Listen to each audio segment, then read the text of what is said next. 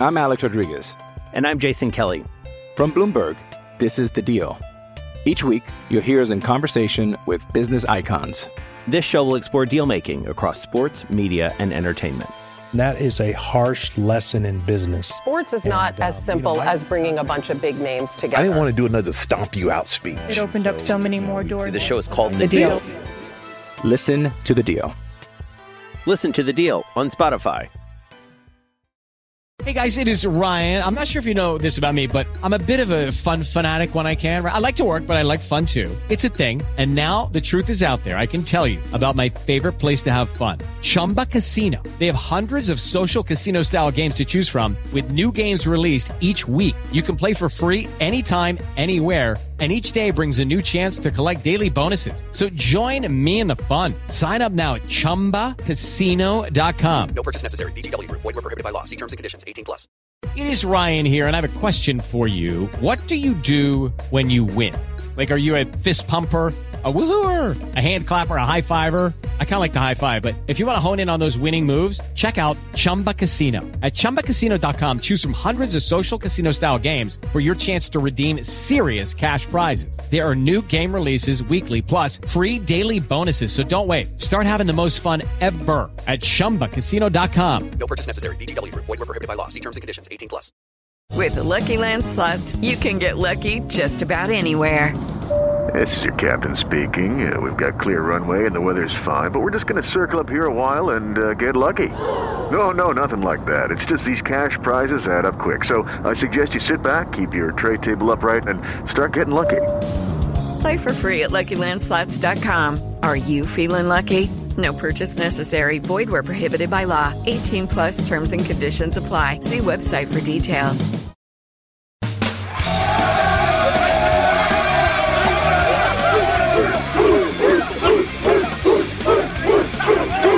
Something is new! It's new!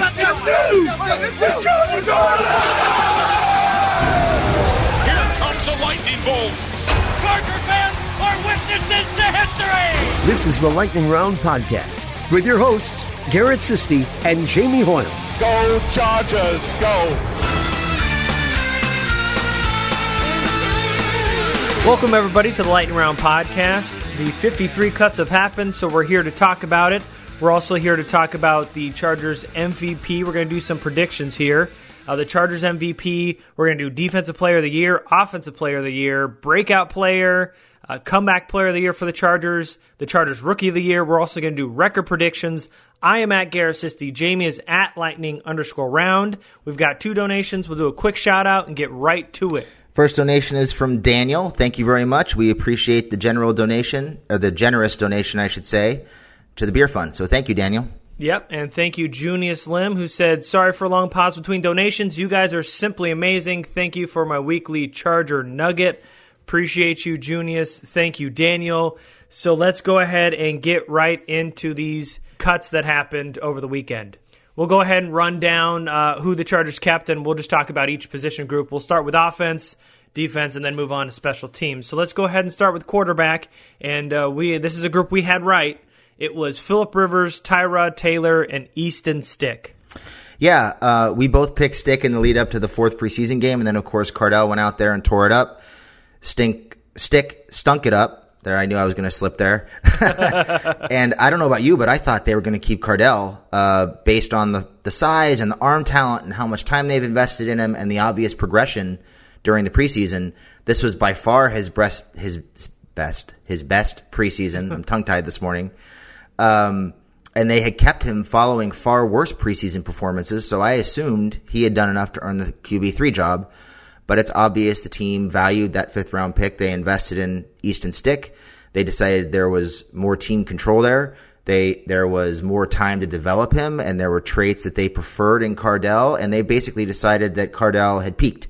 That, yeah, he might be able to go and be a kind of average starter at the absolute best at the NFL level, probably best served to be a QB2. And if they think that Stick has more upside than that, then it makes sense to keep him. So I was surprised Cardell didn't hang on the roster, but I'm glad that they decided not to burn that 5th-round pick, which I thought was all but a given after watching that Niners game. Yeah, we had talked about how close it was, and then, of course, the Niners game happened, and and Stick really did not make a case for keeping him as the QB3, but like you mentioned, the draft capital was very important to Tom Telesco and the Chargers, and it's just a little bit too little too late for Cardale Jones.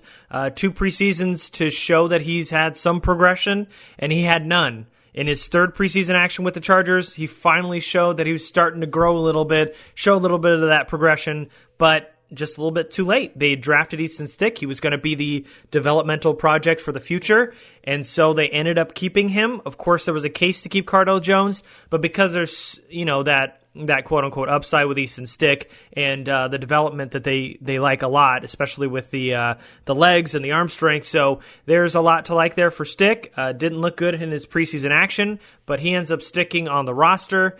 And then we move on to running backs, and it is the 3 running backs we thought as well. It is Austin Eckler, Justin Jackson, and Troymaine Pope.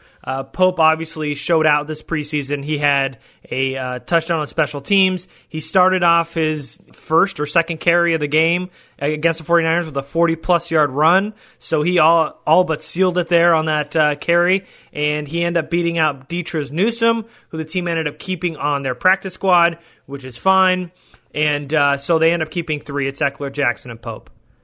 Yeah, we had this right. I thought after watching that game that there might be an outside chance they might keep 4 backs. We talked about it on the last podcast. Everybody just assumed they would keep 4 backs before we knew that Gordon was going to hold out. And we saw Jeremy Cox, Destrez Newsome, and Derek Gore all shine behind Troymaine Pope in that 4th preseason game. So I thought there might be an outside chance they might keep 4th, but a 4th running back, but we wind up getting our 3 right. I think they picked the right 3. It wouldn't entirely surprise me if they make some moves in the next couple of days and maybe they wind up with Newsome on the roster going into the Colts game. But nice to have him on the practice squad, and I think they wind up with the 3 best guys, at least in terms of who performed the most consistently in the preseason. Yep, and then, of course, they kept Derek Watt at fullback, which doesn't really warrant a conversation. So moving on to wide receiver, and this is one we did not get right. They ended up only keeping 5 wide receivers. It was Keenan Allen, Mike Williams, Travis Benjamin, Dontrell Inman, and Jeremy Davis. Yeah, I thought they might keep 6. I figured adding Inman as the wide receiver 4 gave them some flexibility in keeping both Davis and Artavis Scott. Scott winds up getting cut. He, of course, wound up on the practice squad yesterday. Damn, how many times am I going to do that? And they wind up keeping Jeremy Davis, and I see a lot of people on Twitter being frustrated with, well, Scott made more plays. He's the better wide receiver. Why didn't they keep him? And I think it really boils down to special teams contributions. This is somebody pointed out on Twitter, and it was a really good point. This is like what they've been doing with Nick DeZubner for the last couple of years. Davis isn't likely to contribute much as a wide receiver. He might not even see the field very much as a wide receiver unless there's an emergency. But he is one of the team's probably 2 or 3 most valuable special teams players. He's a punt protector. He made a ton of special teams. I think he led the team in special teams tackles last year, if I'm not mistaken. So they wind up keeping somebody who they know is going to contribute on special teams in a meaningful way, as opposed to keeping Artavis Scott, who wasn't going to return kicks, might be a little bit too slight to be a punt protector and be that gunner on special teams. And likewise, probably wasn't going to see much time as a wide receiver with the 4 guys ahead of him. So they bank on the special teams play. They wind up keeping Scott on the practice squad. So if they need him, they can always bring him back up, assuming nobody beats him to it. And they wind up with that 5. So we missed on Scott, but I think you start to understand a little bit why they kept who they kept when you look at those, known quantities on special teams and how much they've struggled on special teams in recent years. Right. We thought there might be a chance to keep Scott because of the special teams value, but it also hurts Scott in the case of keeping Troymaine Pope because he's got the returner experience. They don't need another returner outside of Pope when they've got guys like Des King and Travis Benjamin and guys who have returned kicks already. So that hurts him in that respect. And, it's not like the separation between Davis and Scott was so wide that you had to keep both of them, that they both did so well that you had to keep both. it makes sense because they were kind of neck and neck throughout the preseason. And yes, Scott probably outperformed Davis, but Davis is the much more important player on special teams. The point about Nick DeZubner is well taken. It makes a lot of sense. He's part of that special teams unit that's going to lose some guys that Anthony Lynn was talking about. They're not going to have Austin Eckler anymore. He's not going to be on special teams, so they're going to need some of those guys. And we'll talk about why they kept another guy in this linebacker group when they shouldn't have. But they ended up still keeping Artavis Scott. He's on the practice squad. Andre Patton also made the practice squad of this group. Much deserved. Probably outperformed every wide receiver on the roster in the preseason. Some really good catches in the preseason. And then, of course, they also kept Jason Moore, who flashed early on in camp, was deathly quiet in the preseason. Thought a guy that would splash a little bit more in the preseason, but saw enough in training camp that they ended up keeping Jason Moore. And so we move on to tight ends, and it is the three that we thought. We got this one right, too. It is Hunter Henry, Virgil Green, and Sean Culkin. We talked about this. I mean, once Andrew Vollert went down, there wasn't really a competition here. They ended up keeping Matt Sokol on the practice squad, a guy that made a few plays in preseason, but a guy they think they might be able to develop. But same three tight ends, a couple good blocking. Well, all of them are really good blocking tight ends, and they've stuck with three. Yeah, I was watching Culkin really carefully during the fourth preseason game, and he made a number of really nice blocks. Some of those big runs to the left side were behind Culkin and Trey Pipkins and Forrest Lamp. So he looked really good as a blocker, and they really went out of their way to try to feed him the ball as a receiver in that game. Cardell missed on a couple of throws. There was one ball in the end zone that probably should have been caught, but it had a little extra zip on it. So Culkin progressing as a wide receiver, able to make an impact as a blocker, both in the run game and in pass protection, and able to contribute on special teams, as is Virgil Green. I think this is what you want out of your tight ends 2 and 3. There is some upside there with Culkin. Wouldn't surprise me at all if Culkin maybe surpasses Green as a tight end 2, just in terms of snap counts and getting those opportunities in the passing game by mid-season or late season. So they like Culkin. He had kind of a breakout camp, and it makes sense that they keep him here. And it probably signals the end of the Antonio Gates area, barring an injury or something that forces their hand. I know you keep bringing that up, and I know fans want to hear it, but that's all but dead right now. Let's go ahead and finish up offense, and it is the offensive line. It's not a pretty one, but this is what they landed with. It is Trent Scott, Dan Feeney, Mike Pouncey, Michael Schofield, Sam Tevy, Forrest Lamp, the rookie third-round pick Trey Pipkins, and Scott Quessenberry. Yeah, you got this group right. I had them keeping Spencer Drango just because they're desperate and he can quote-unquote, theoretically play guard and tackle, but he was awful in San Francisco, so I have no problem with them cutting him. I'm happy to be wrong on that one. He was brutal. Well, now hold on now. He ended up getting on the practice squad, so. Yeah, they kept Drango, and they also kept Chris Brown. Both of them I thought were awful in the preseason. So, not sure why they kept both those guys, but here we are. They're both on the practice squad, so I guess congratulations to them for still having a job. But yeah, this is an alarming group. Hopefully, this is a situation where we wind up with a starting interior trio at some point in the near future of Lamp, Pouncey, and Feeney. The tackle positions are very, very frightening. Trent Scott started out really poorly in the preseason, and I thought he got better as the preseason went on. Tevy started out poorly and got worse during the preseason. And Pipkins was awful in the first preseason game and got steadily better, and I thought was arguably their best tackle in the last 2 games of the preseason. Yep, agreed. So, and that, of course, brought forth Anthony Lynn's revelation last week that Pipkins was still in competition for both tackle jobs. So if it were me right now, just based on preseason performance and what we've already seen from Tevy during a couple of regular seasons here, I know this is going to scare people, and I can't believe I'm saying this, but I think it's the right way to go. I think they have to go with Scott and Pipkins as the starting tackles because Tevy scares the crap out of me, and I think ultimately the decision comes down to Tevy not being part of the future. And if that's the case, then you need to give those snaps to Pipkin because he's a guy who really seems like a sponge to me. As critical as we were of him early in the preseason, and he was deserving of it, he got so much better over the last couple preseason games, and it's obvious that he's putting in the work and learning. There's still a lot of room for improvement, but the only place where those improvements that he needs to make are going to happen is on the field. So I think they benefit more long-term from getting him on the field now, probably as the right tackle, and having Scott as the left tackle, and then doing whatever they can to try to help those guys with tight ends and running backs, and just getting Tevy the hell out of there. Because Tevy spent the whole preseason chasing guys from behind. He was terrible. He was either on his heels, on his ass, or in the trail position the whole preseason. Yeah, that's interesting that you'd want to flip them, too. You don't want Pipkins at left tackle, Scott at right tackle. You want to flip that? Have Pipkins at right tackle and Scott at left? I mean, either way, you're kind of hamstringing yourself, but I'm not, it's hard. I'm just not sure I want Pipkins protecting Rivers' blind side right now. Although he did look really good at left tackle, and he and Lamp worked really well together in San Francisco. So I wouldn't be opposed to him playing left tackle, but I think maybe you have him learn at right tackle to get him ready to play left tackle. There's a bunch of different ways you could go. But either way, that combination of Scott and Pipkins, in my opinion, should be the starting tackle combo because Tevy should not be on the field. And hopefully, like I said, if they wind up with Lamp as one of the starting guards, that will give them Schofield as kind of a utility lineman, give them a little extra depth at tackle, considering they obviously don't see Lamp as an NFL tackle because he hasn't seen any snaps there, despite the fact that they said he would leading into camp. So that's how I view that group.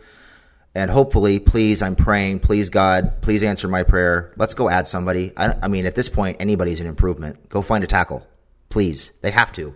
They can't be comfortable with this group. No. And there were some good veteran tackles that ended up not good. I don't want to say good, but at least better? Than what they currently have out there. I think, was it Greg Robinson? I think he ended up getting picked back up by the Browns earlier this morning, so he's off the list. But they got to get some help. And I hear what you're saying. I mean, I think Trey Pipkins was absolutely the best Chargers tackle by the end of the preseason. He was god-awful and probably had the worst game of any tackle in that first game, but then as the games went on, he just looked better and better. I'm not quite sure I'd throw him out there, and I'm jumping ship on Sam Tevy, and as much as I am already out on him as it is, I'm not quite ready to throw in the towel going into week one. So I understand what you're saying.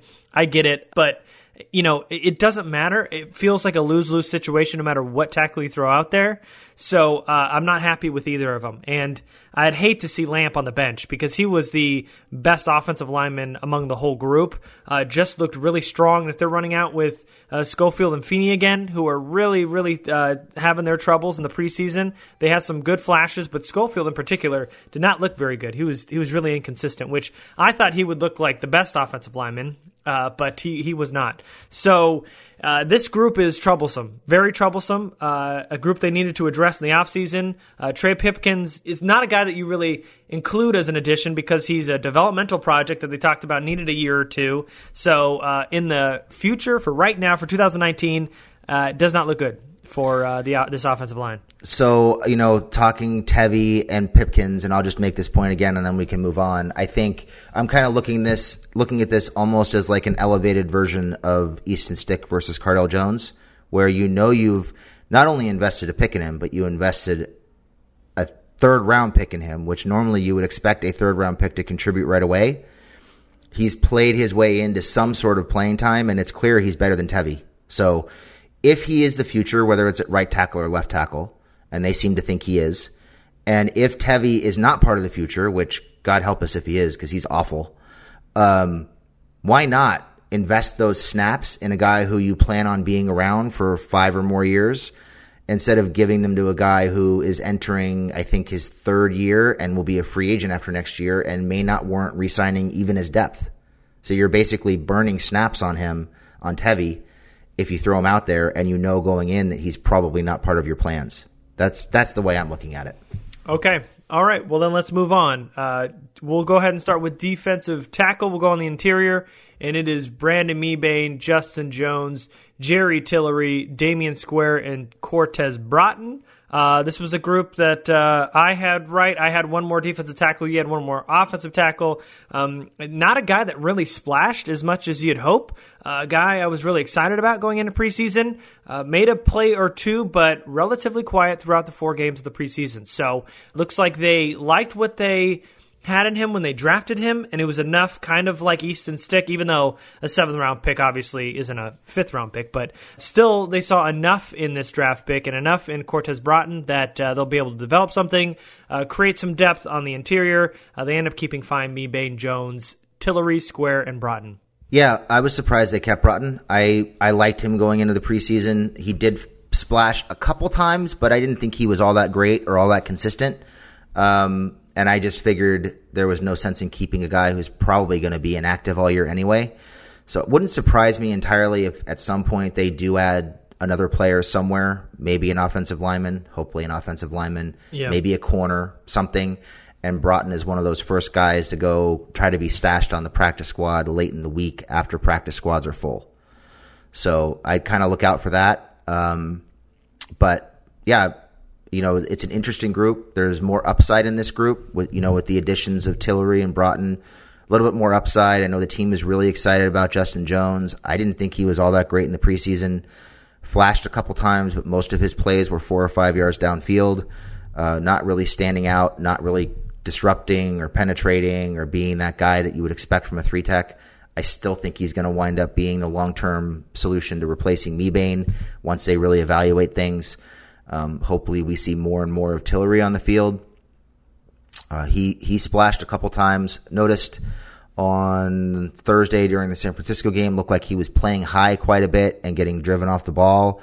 So for a guy who's 6'6", and as long as he is, he's going to have to really work on keeping that pad level down and staying low and behind his pads. Because if he's standing up, which he had a tendency to do in college, he's going to have a hard time creating penetration and moving that pocket like he's supposed to.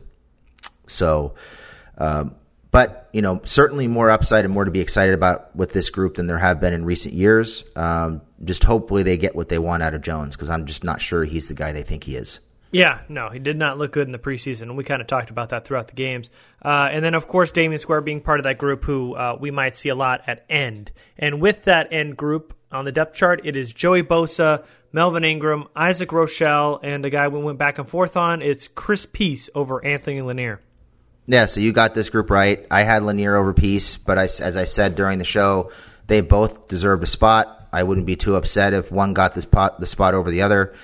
They wind up going with Peace, who's more of a Leo than a base end and is a little bit redundant with Ingram and Nwosu already on the roster. But I get it. He's long, he's slippery, he gets around the edge in a hurry.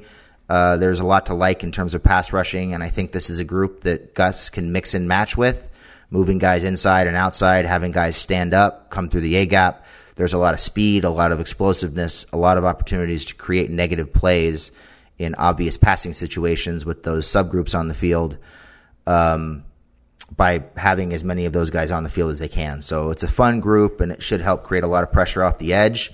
Hopefully the interior guys are helping to push that pocket to make their jobs easier. Yep. Yeah, absolutely. Yeah, we talked about it. We went back and forth on Peace and Lanier. Both of us wouldn't be upset if they went one way or the other, and they ended up keeping both anyway. Anthony Lanier is on the Chargers practice squad, so either way, best of both worlds. They get to keep both the guys, and they deserve it because they played their asses off in the preseason. Chris Peace with 2 big sacks, and Anthony Lanier with consistently getting pressure, and then also a big sack on a 2-point conversion in the Saints game.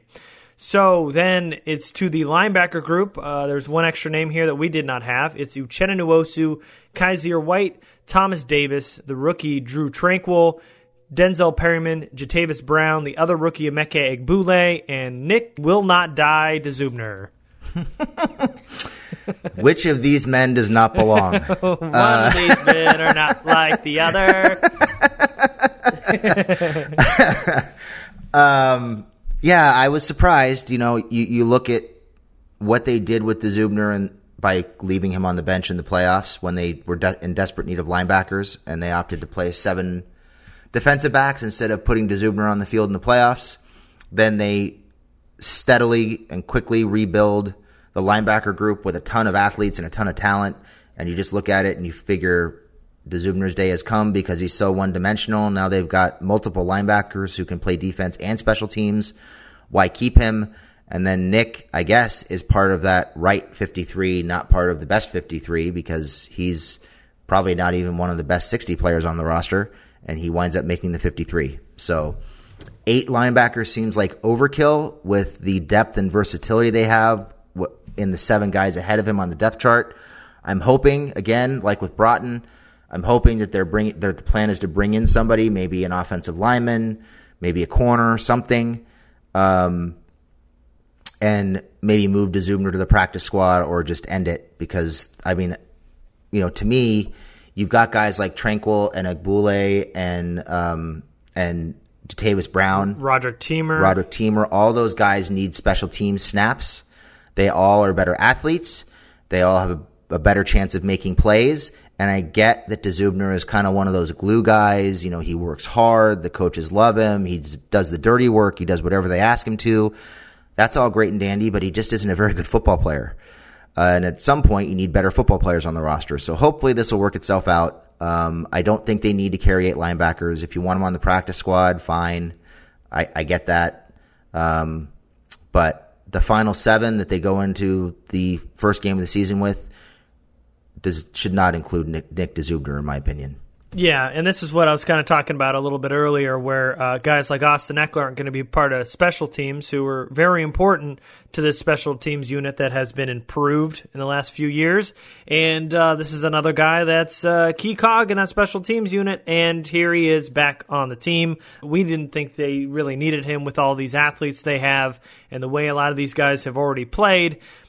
He's not going to be making any splash on defense, and honestly, if there's another addition to this team, he should be the first one to go. And if you want to keep on the practice squad, like you mentioned, I don't know if he can, but regardless, it doesn't matter. He's not as important. He's the last guy. He's the 52nd player to make it on this team, as far as I'm concerned. Like Cortez Broughton, could be a guy you can swap out at any point. So they keep DeZubner again. We got this wrong. Surprised is a word. I would say a little bit disappointing as well.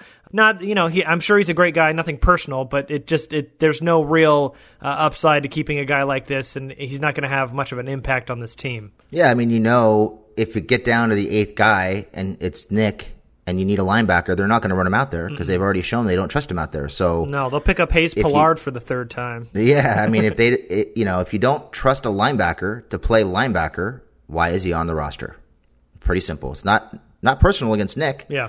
He's worked hard. He's had a nice 4-year career. I'm sure he could go catch on with somebody else as a special teams player, but this is not a team that needs him anymore. With the additions they've had in terms of athleticism at the linebacker position, it's just not necessary. Yep. All right, so let's go on to this DB group. And for corners, it is 5. It's Casey Hayward, Michael Davis, Desmond King, Brandon Faison, and Trevor Williams. Now, we didn't have this right, but we said if Trevor Williams is healthy, he'd probably make the roster. So I guess we could technically take the loss on this, but there was kind of a caveat because we didn't know how healthy Trevor Williams was or wasn't, because the team never let on to, if he was ready to come back or not. So it seems like Trevor Williams is probably close to returning soon. I know that Lynn was talking about how some injuries take longer for some players than other players. When referring to Trevor Williams, seemed like he was a little bit annoyed with his nagging injury, so didn't think that they would end up keeping him because it sounded bad, but ultimately it sounds like it's not as bad as it was. Faison, did enough on special teams last year to earn a spot. Hayward, Davis, King were already locks to make this roster anyway, so the only guy that we didn't have was Trevor Williams. We had Jeff Richards, and to be honest, he was not fun to add to any list. So glad that Jeff Richards isn't part of it. Trevor Williams is that 5th corner. Yeah, hopefully this is a sign that Trevor is on the mend and is close to returning, because they certainly need him out there. This was a cornerback group that didn't have a lot of depth in camp. None of these guys played very well. I certainly wouldn't say Jeff Richards earned the spot that we had given him in our 53s. We just didn't think that Trevor had either. And it seemed like the team was losing patience with Trevor's continued nagging injuries. So hopefully he's on the mend. Hopefully he'll be on the field. Fingers crossed he works his way back into the rotation at corner and plays well. That would be helpful, because there's not a lot of quality depth or proven depth behind the top 3 corners on this roster right now. So they're going to need him to step up and play if this corner group is going to hold up. Yep. And then to finish it out on defense, it was Jalen Watkins, Rayshawn Jenkins, Adrian Phillips, Roger Teamer, and Nasir Adderley. Initially, they had Derwin James, but they placed him on the IR. They re-signed Jalen Watkins, who they originally cut. So now it's the group of 5 that we had originally thought it was going to be. Yeah. I kind of thought they might find a way to keep Watkins anyway. Maybe go in with 6 safeties and then move Derwin off the roster onto the IR when they needed to. But, it works out the way we thought it would. And I think it's a good group. You've got guys like Watkins and Teamer who can contribute on special teams.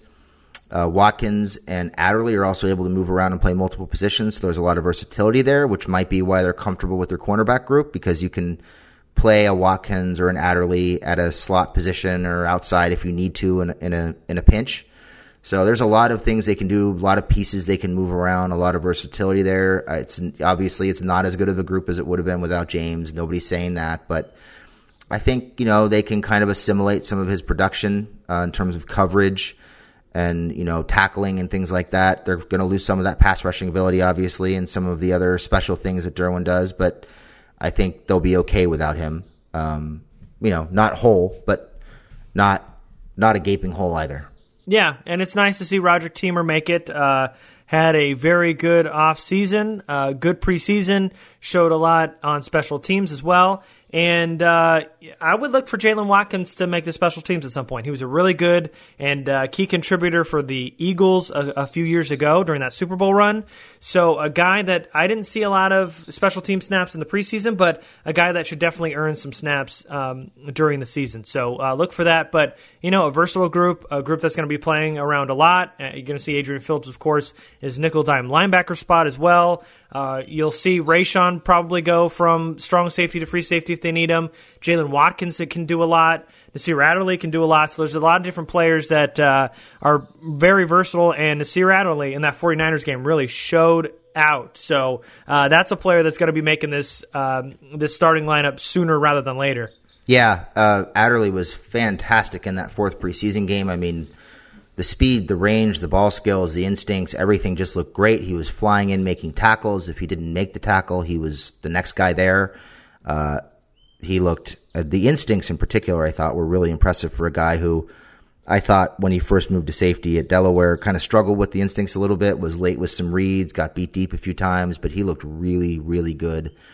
So I'm looking forward to seeing what they do with him, if not as a starting free safety, maybe moving him around, having him play some slot, some nickelback, moving him around and creating matchups with him and seeing if he can fly around the field and make some plays, kind of replacing that roaming position that Derwin played a little bit. And it's very fitting that there's birds chirping in the background. It's very tranquil while you're talking about Nasir Adderley. So it's the perfect soundtrack to talking about how good Adderley was. And so special teams, there isn't really much to talk about here. Cole Mazza was going to be the long snapper once Wint was cut. Ty Long takes over the punter duty. He's going to handle punting, kickoff, and holding, which is great. And, of course, Michael Money Badgley is the kicker. No real competition there either. Yeah, the three guys that we thought would wind up in these spots. I like the fact that they wound up with one guy to handle the punting duties, the kickoff duties, and the holding duties. So that all works out. Gave them maybe an extra spot or two to work to. Obviously, it gave them an extra spot to keep to Zubner, so maybe not such a great thing. But no, it works out well from a roster construction standpoint to have Ty Long be able to handle all those things. Mazza was good in the preseason. Badgley, he didn't look great in camp, but he was better in the preseason, so good, solid group to start with. I'm Alex Rodriguez. And I'm Jason Kelly. From Bloomberg, this is The Deal. Each week, you'll hear us in conversation with business icons. This show will explore deal-making across sports, media, and entertainment. That is a harsh lesson in business. Sports is not as simple as bringing a bunch of big names together. I didn't want to do another stomp you out speech. It opened up so many more doors. The show is called The Deal. Listen to The Deal. Listen to The Deal on Spotify. Step into the world of power, loyalty, and luck. I'm going to make him an offer he can't refuse. With family, cannolis, and spins mean everything. Now, you want to get mixed up in the family business. Introducing The Godfather at ChumbaCasino.com. Test your luck in the shadowy world of The Godfather slot. Someday, I will call upon you to do a service for me. Play The Godfather, now at ChumbaCasino.com. Welcome to the family. No purchase necessary. VGW Group. Void where prohibited by law. 18+. Terms and conditions apply. All right, so we're going to go ahead and move on. The season's coming up. Week 1 is upon us, and we're going to make some predictions before the season starts. We're going to talk about MVP, Defensive Player of the Year, Offensive Player of the Year, Breakout Player of the Year, Comeback Player of the Year, and the Chargers Rookie of the Year, and then we'll get into record predictions. So we're just going to fire through these, give a little synopsis of why we think one player will win in each category, and we'll just go back and forth on this. So I'll throw it to you, Jamie. Who do you think is going to be the Chargers 2019-2020 MVP? Got 2 guys in mind here, 2 pretty obvious picks. I think I'm going to go with Joey Bosa. I think having him fully healthy and ready to go to start the season, that defense is going to look light years different than it did even with him in there at the end of last year. And it should help some of those interior guys play well because he'll be drawing double teams. So I think having Bosa back is huge, and I have him as my Chargers team MVP this year. I would love it. And I'll probably go with the other guy that you were thinking of, and it's Phillip Rivers. Yep. I think there's going to be games this year where that running back group is going to really, really struggle. And I think early on it will. And I think Melvin Gordon will have those type of games where he's on Twitter going, hey, I told you so, in an indirect way, like you need me, because the running back group won't get going. But I've got Phillip Rivers as the MVP. I think it's going to depend a lot on his arm in a lot of these games this season. So I'll have Phillip Rivers as the team's MVP. So Defensive Player of the Year, I'm going to go with the guy you were just talking about, Joey Bosa, having him fully healthy, ready to roll. This defense is going to win them games, and so they're going to depend on guys like Joey Bosa and Melvin Ingram and a lot of these guys to get after the quarterback. And I think Joey Bosa is going to have his best year yet in his 3rd year in the league. So I've got Joey Bosa as the Defensive Player of the Year. I also have him as the Defensive Player of the Year. It was easy. It was very easy. All right, let's just move on to Offensive Player of the Year then. You already talked about why he's going to be MVP, so he's got to be Defensive Player of the Year. Yep. I already gave my reasons, so we'll move on to Offensive Player of the Year. And you might think I'd go with Rivers here, but I have another guy in mind, somebody who I think people are forgetting about because he wasn't around last year, and that's Hunter Henry. I think in the times when the running game struggles a little bit, I think you're going to see a lot of chunk plays in the middle of the field from Hunter Henry. I think he and Mike Williams are going to be the primary targets in the red zone. Obviously, having Hunter back to block, pass protection, and in the running game is going to be a huge help. I think this is a guy, everybody is just assuming that Mike Williams is going to have, 85 catches and 1,300 yards and 15 touchdowns. And I think people are forgetting that a lot of those touchdowns Mike had were because Hunter wasn't around, and a lot of the catches that Mike had were because Hunter wasn't around. And when people ask me, who's going to pick up where Tyrell Williams left off? It ain't Travis Benjamin, and it ain't Dontrell Inman. It's Hunter Henry. A lot of those catches are going to go to Henry. So Henry is my Offensive Player of the Year. You know what? And this is wild because I've got Rivers as MVP, but I was going to say Hunter Henry too. And I think Hunter Henry leads the team in touchdowns. I think he leads the team in red zone targets. I think this is the year that Hunter Henry finally breaks out. He's going to finally have a healthy season. He's damn well hungry after what happened last year. So I think Hunter Henry is just going to be an absolute monster this year for the Chargers. And I think you forgot one key thing. He's probably going to lead the team in 3rd down catches too. Oh, absolutely. That's a given. Yeah. No, huge red zone weapon. Going to be a huge 3rd down weapon as well. All right, so Breakout Player of the Year. I've got 2 names in mind. I'm going to go ahead and say Kyzir White. I think this is the year that Kyzir White just goes apeshit. He looked really good in the preseason, looked really good before he got injured last year. He's going to come out firing this year, really going to help. He's going to get a lot of minutes on the starting defense, and they're going to move him around a lot. I've got Kyzir White as the Breakout Player of the Year for the Chargers. I had 3 guys in mind. White was one of them. Henry was one of them, and I've already used him for Offensive Player of the Year. So I'm going to go in another direction, and this is somebody who isn't currently slated to be a starter, but I think he will be by the end of the year. And I'm going to say my breakout player is Forrest Lamp, because I think he was the best offensive lineman throughout the preseason. I think if he doesn't begin the season as a starting guard, I think he will work his way in early enough in the season that he's going to make a huge impact. He's the strongest offensive lineman on this team. He's the best run-blocking offensive lineman on this team. He is probably the best pass-blocking offensive lineman on this team. So I think he makes a huge difference. I think getting him on the field and getting Schofield off the field makes a world of difference for this offensive line. So my breakout player, and I would have loved to go with Kyzir White, but I'm just going to go in a different direction here because you beat me to it. But I'm going to go with Forrest Lamp. All right. This next one I think I'll know the answer to already, but talk to me about your comeback player of the year. Yeah, it's Hunter Henry. Do I need to say anything else? No, he's the offensive player of the year for both of us. So, yeah, he's the comeback player of the year. So, let's move on. Chargers rookie of the year, it's Nasir Adderley. Yep, I think so. I think, everybody's going to pick Tillery, but I think it probably comes down in terms of pure impact. I think it comes down to Adderley and actually Drew Tranquill. And my guess is that Adderley is going to make more game-changing plays on the back end. So I would go with Adderley. I just think he's going to be my opinion. I already liked him, but my opinion of him increased quite a bit watching him in that preseason game. So I think he's going to be all over the place and making plays left and right, forcing turnovers and giving the Chargers some really good field position. Yeah, no, he looked like a star in that fourth preseason game, and I know there was a lot of scrubs playing for the 49ers there, and maybe he should have made a little bit more impact than he did, but he was so impressive, and he's going to get his hands on a lot of footballs this year, especially with how good we think Joey Bosa is going to be this year. So with a lot of that added pressure from Bosa and Ingram, Adderley's going to get his chances, and I think you're absolutely right, though. I think it goes Adderley, and then second up Drew Tranquill, and then Jerry Tillery. So I think Tranquill is going to play more early, and he's going to make a huge impact on special teams, and he's going to wind up working his way into some sort of rotation at linebacker. So it wouldn't surprise me at all if when they're in nickel and they have two linebackers on the field, you wind up seeing some combination of Kaiser White and Tranquill in nickel just to give Thomas Davis a break.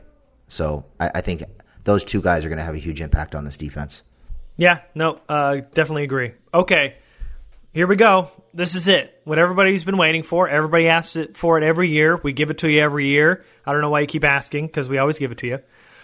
We are going to do record predictions. We're going to go back and forth. We'll tell you the record, whether we think they're going to win or lose each game. We'll go through every game this season, of course, except the bye. So let's go ahead and get into it. Week 1, Jamie, coming up this Sunday, they're playing the Indianapolis Colts at home. This is a win for me. I probably would have picked them to win this game even if Andrew Luck were playing, but he's not. And I just think that defensive line, Ingram and Bosa and all those guys are going to just rip up Jacoby Brissett. And I think the Chargers will put up some serious points against that Indianapolis defense that was exposed pretty badly in the playoffs against the Chiefs. So I think there's a lot they can do to expose them, to create matchup problems. I think this is a game where they will probably run the ball pretty well because Indianapolis doesn't have a very stout interior defensive line. And I think Rivers is probably going to pick that secondary apart. So I would expect big numbers. I have the Chargers winning this game. Yep, same here. Yeah, I was going to say the same thing. I had the Chargers winning this game even with Luck under center. With Jacoby Brissett, I don't think it's all that close. I thought it was going to be closer with Luck, but this is a definite win for me. I've got them winning against the Colts in Week 1. And then going on to Week 2, they travel to Detroit, and I've got them winning this game as well. Kind of a team in flux, not really going anywhere with Matthew Stafford. A lot of teams are kind of going all in to try to win now. Lions are just kind of coasting.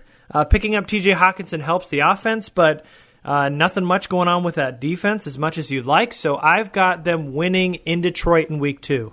I also have them winning in Detroit in Week 2. I think you can force mistakes out of Stafford.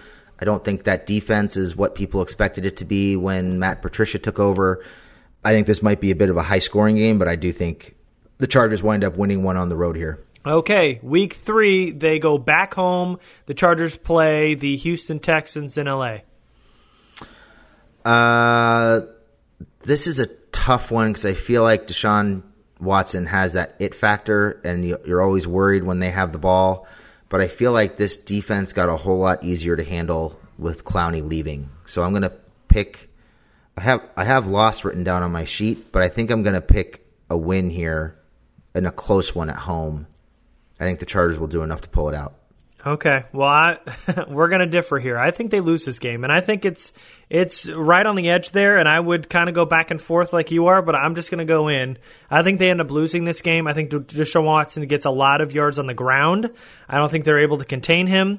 DeAndre Hopkins is probably going to have a good game. I absolutely agree with you. They're much easier without Clowney. What they were doing in that trade, I have no clue. They pick up Laramie Tunsil, so the offensive line improves a little bit, but it's still not good enough. And that's why I think Watson's going to be scrambling for his life, and I think he ends up getting a touchdown on a run, and I think it's going to be too much for the Chargers to handle, and they end up losing in Week 3. So then we move on to Week 4, and they travel to Miami against the Dolphins. This is just too easy. This is a team in rebuild mode, traded away all their assets, just trying to get picks at this point. They're playing for Tua right now. They're tanking for Tua.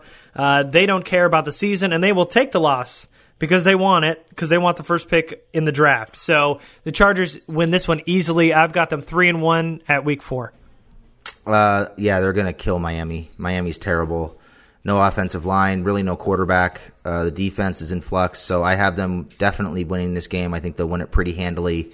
It'll be a nice fat road win for the Chargers. So I have them 4-0 to start the season. And then the Chargers travel back home. They get their first division game against the Denver Broncos in Week 5. Win or loss? This is a tough one. I think the Chargers should beat Denver, but that defense with Chubb and Von Miller against this offensive line scares the hell out of me. So I have them losing, even though I think they're better than Denver. I just think they're at a point where the offensive line is still in flux. They're not going to be able to block Chubb and Miller, and Phillips going to be running for his life, and it'll probably look a lot like the home game against Denver last year, where they have a chance to win it at the end, but they just can't protect Phillips. I don't know if Rivers is ever in a state of running anymore. It's more of a light jog, so he'll be jogging for his life. Shuffling. Yeah, no, this scares me. The Denver duo of Chubb and Miller scare me, and I've been looking for this matchup all season long because it's going to be trouble. Those two are really talented, but I still have them winning this. I just think the Chargers are too talented, and I think they end up winning this game. Even though it's going to be closer than it should, I've got the Chargers winning against the Denver Broncos. And then at Week 6, they stay home and they play the Pittsburgh Steelers. Now, the Chargers had to come back from behind to beat the Steelers last year. I think it's going to be a little bit easier this year. I think it's going to be close, but I think the Chargers end up doing a stop on a 4th down to end up winning it in the red zone. So I think this comes down to the last play of the game, but the Chargers end up winning, and the defense gets a stop. You know, I went back and forth on this one too. I initially had them winning, but just thinking about that offensive line, I'm just not sure it's going to be in a state to protect Rivers, and Pittsburgh always has some exotic blitzes dialed up when they play the Chargers. I also think that, you watch the way that the Ravens attack them with those pick stunts and things, and when they played them in the regular season last year. I just think Pittsburgh's going to have some creative things up their sleeve, and they're going to make it tough on Phillip. I do think it'll be close, but I think the Chargers were kind of lucky to beat Pittsburgh last year. So I've got Pittsburgh winning this game. So for me, the Chargers are 4-2 through 6 games. Okay, I've got one more win than you do. So Week 7, they go on the road and they play the Tennessee Titans. This is a win for me.